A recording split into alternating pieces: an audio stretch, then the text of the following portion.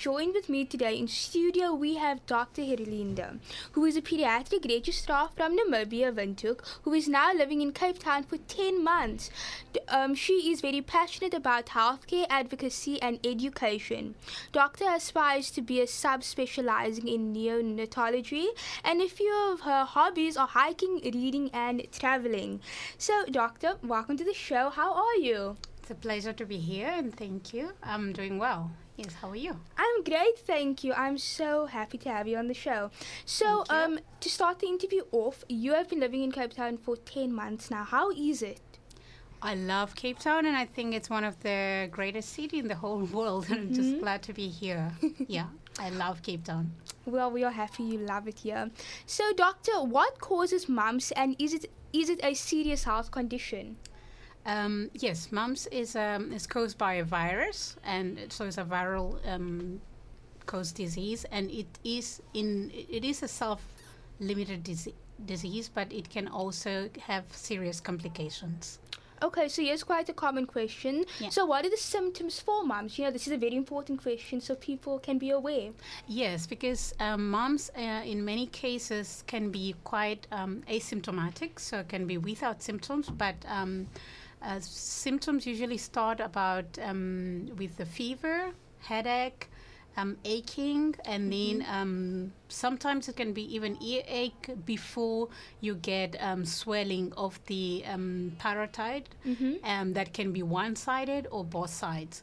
That happens in about 70% of the cases. And if it's not complicated, then you should expect a resolution initially of the fever and then the swelling after 7 days. I think that's very important to highlight.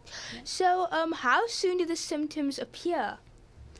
Mumps has incubation period of about 12 to 25 days. So from the time the person get infected, it can be about 25 days. From 12 to 25 days, so it can take that long. Yeah. Okay, so are mumps contagious, and if yes, how long are they contagious for? Mumps is actually one of the very highly contagious childhood infection, and how long the infectivity? So it's about from 1 to 2 days before the onset of the swelling of the swelling of the parotid to 5 days after the swelling. So that's a time that is also recommended to stay in isolation. Okay, that was very interesting. So, what does South Africa handle mumps in relation to vaccinations?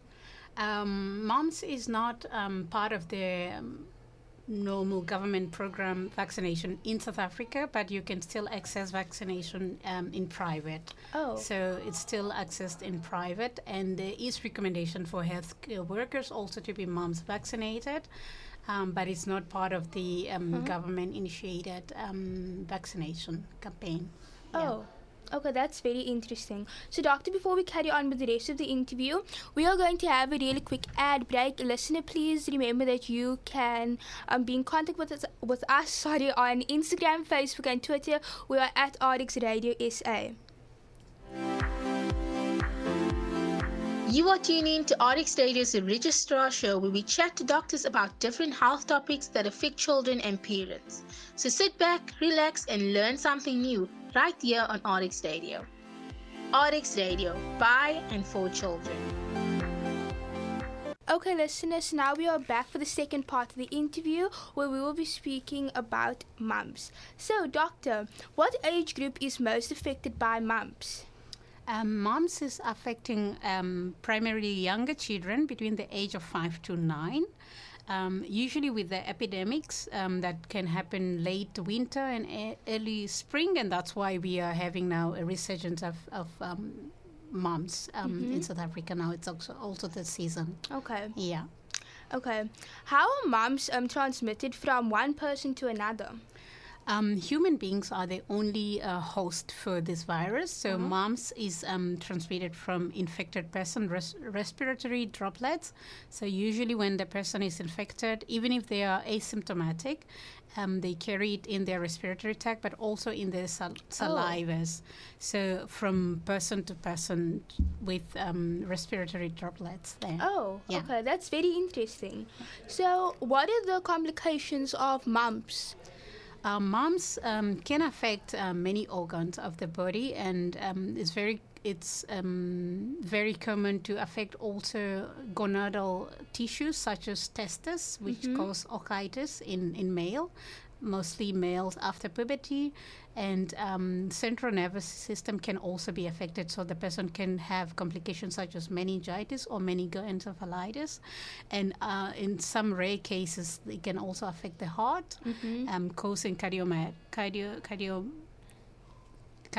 inflammation and thyroid involvement, and also joints involvement. Yeah.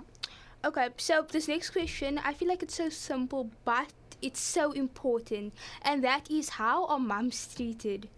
Mumps, especially when it's when it's not complicated, then the patient should just most important is the pain. So to treat the pain with pain medications, and then fever, which is also quite prevalent with mumps, with antipyrexial such as paracetamol and so forth. And then also to make sure that this person is well hydrated, taking enough fluids, and able to eat as much as they need. Yeah. Okay. Can mumps be prevented? Like we said before, mumps can be prevented, and there are parts of the world where mumps is part of the where there is a national vaccination that, like in the U.S., also in Namibia, mumps is part of the vaccination with measles and rubella. So vaccination gives about 88% of prevention. And this can really make a difference. Other than that, is really to isolate an infected person to prevent the infection at all. Yeah. All right. So is there anything else you would like to add?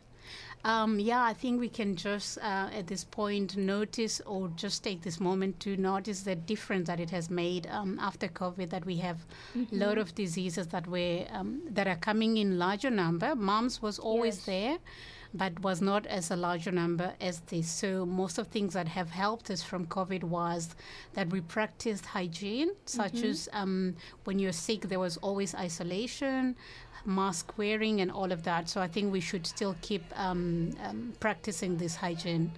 Yeah. Thank you. Okay, well, thank you, doctor, so much for joining me today. I really enjoyed that interview.